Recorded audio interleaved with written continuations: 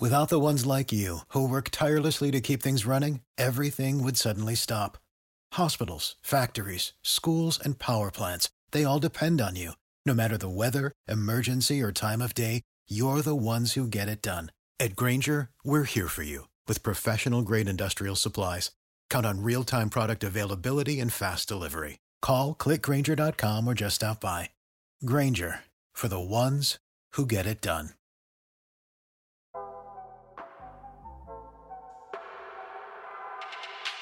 Good morning. It's August 30th, 2022, and this is 5-minute daily devotionals with religionless Christianity. This morning, we're going to be looking at Luke chapter 16, verses 10 through 12, and they read, "He who is faithful in what is least is faithful also in much, and he who is unjust in what is least is unjust also in much.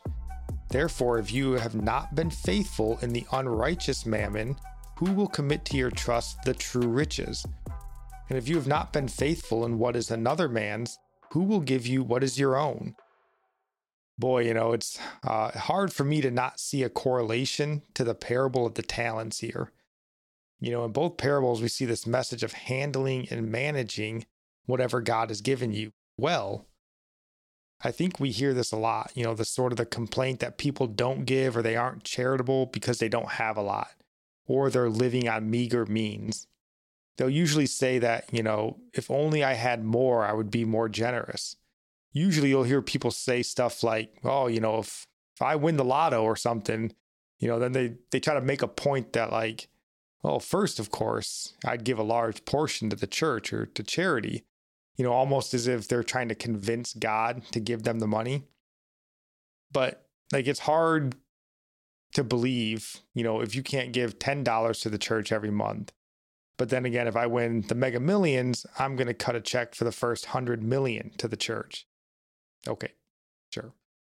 But Jesus, I think, is speaking this parable for just that person.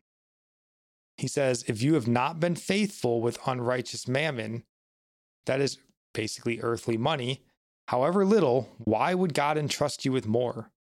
The mindset of, if I have more, I will give more, is a lie that we tell ourselves because we don't give out of abundance. We give out of love and obedience. We find value in faithful stewardship, as verse 12 says, of what the other man, who is God, has entrusted us with. So if you're stuck in the mindset of, if I had more, I would give, pray instead that you would have more love and desire that would lead you to give. Right. And this makes me think of, to whom much is given, much is required. And God doesn't bless us so we can hoard or be selfish. Our desire for worldly riches should not grow with the accumulation of money. So as our wealth increases, our heart's desire to give should increase.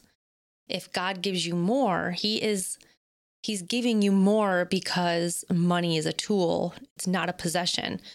And Jesus speaks about money and possessions often, and that should stand out to us. And we should always be on guard against misusing His money that He has loaned us to do His work. And I was just thinking, just imagine you put a worker in charge of your farm and family while you were gone, and you left him a bunch of money to care for everything, and come back and find that he only spent 10% of the money that you gave him on the farm and the family, and 90% himself. He was making sure his needs and wants were met before the needs of what he was responsible for. And we will be judged by how responsible or irresponsible we were with money if we used it to store up treasures on earth that become destroyed anyways. And we know God will reward us for dying to the flesh in this respect. Money is a great help, but it's also the greatest temptation to misuse. Are we going to start or continue being faithful as God blesses us with more and see it as opportunity to do more work for His kingdom? Or are we going to squander our raise, so to speak? If you squander it, You won't be given more raises. And we have to remember it's his money. It's not ours anyway. No, it isn't. And our psalm for the day comes from Psalms 121, verses 3 and 4. He will not allow your foot to be moved. He who keeps you will not slumber. Behold, he who keeps Israel shall neither slumber nor sleep. Proverb of the day comes from Proverbs chapter 30, verses 7 through 9. 2 things I request of you. Deprive me not before I die. Remove falsehood and lies far from me. Give me neither poverty nor riches.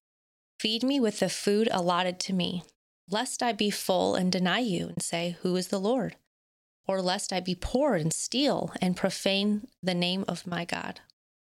And I'll end praying for you from Psalms 145. May the Lord show you he is gracious and merciful, slow to anger and abounding in steadfast love, that the Lord is good to all, and his mercy is over all that he has made. May you know the Lord is near to all who call on him in truth, that the Lord preserves all who love him. God bless.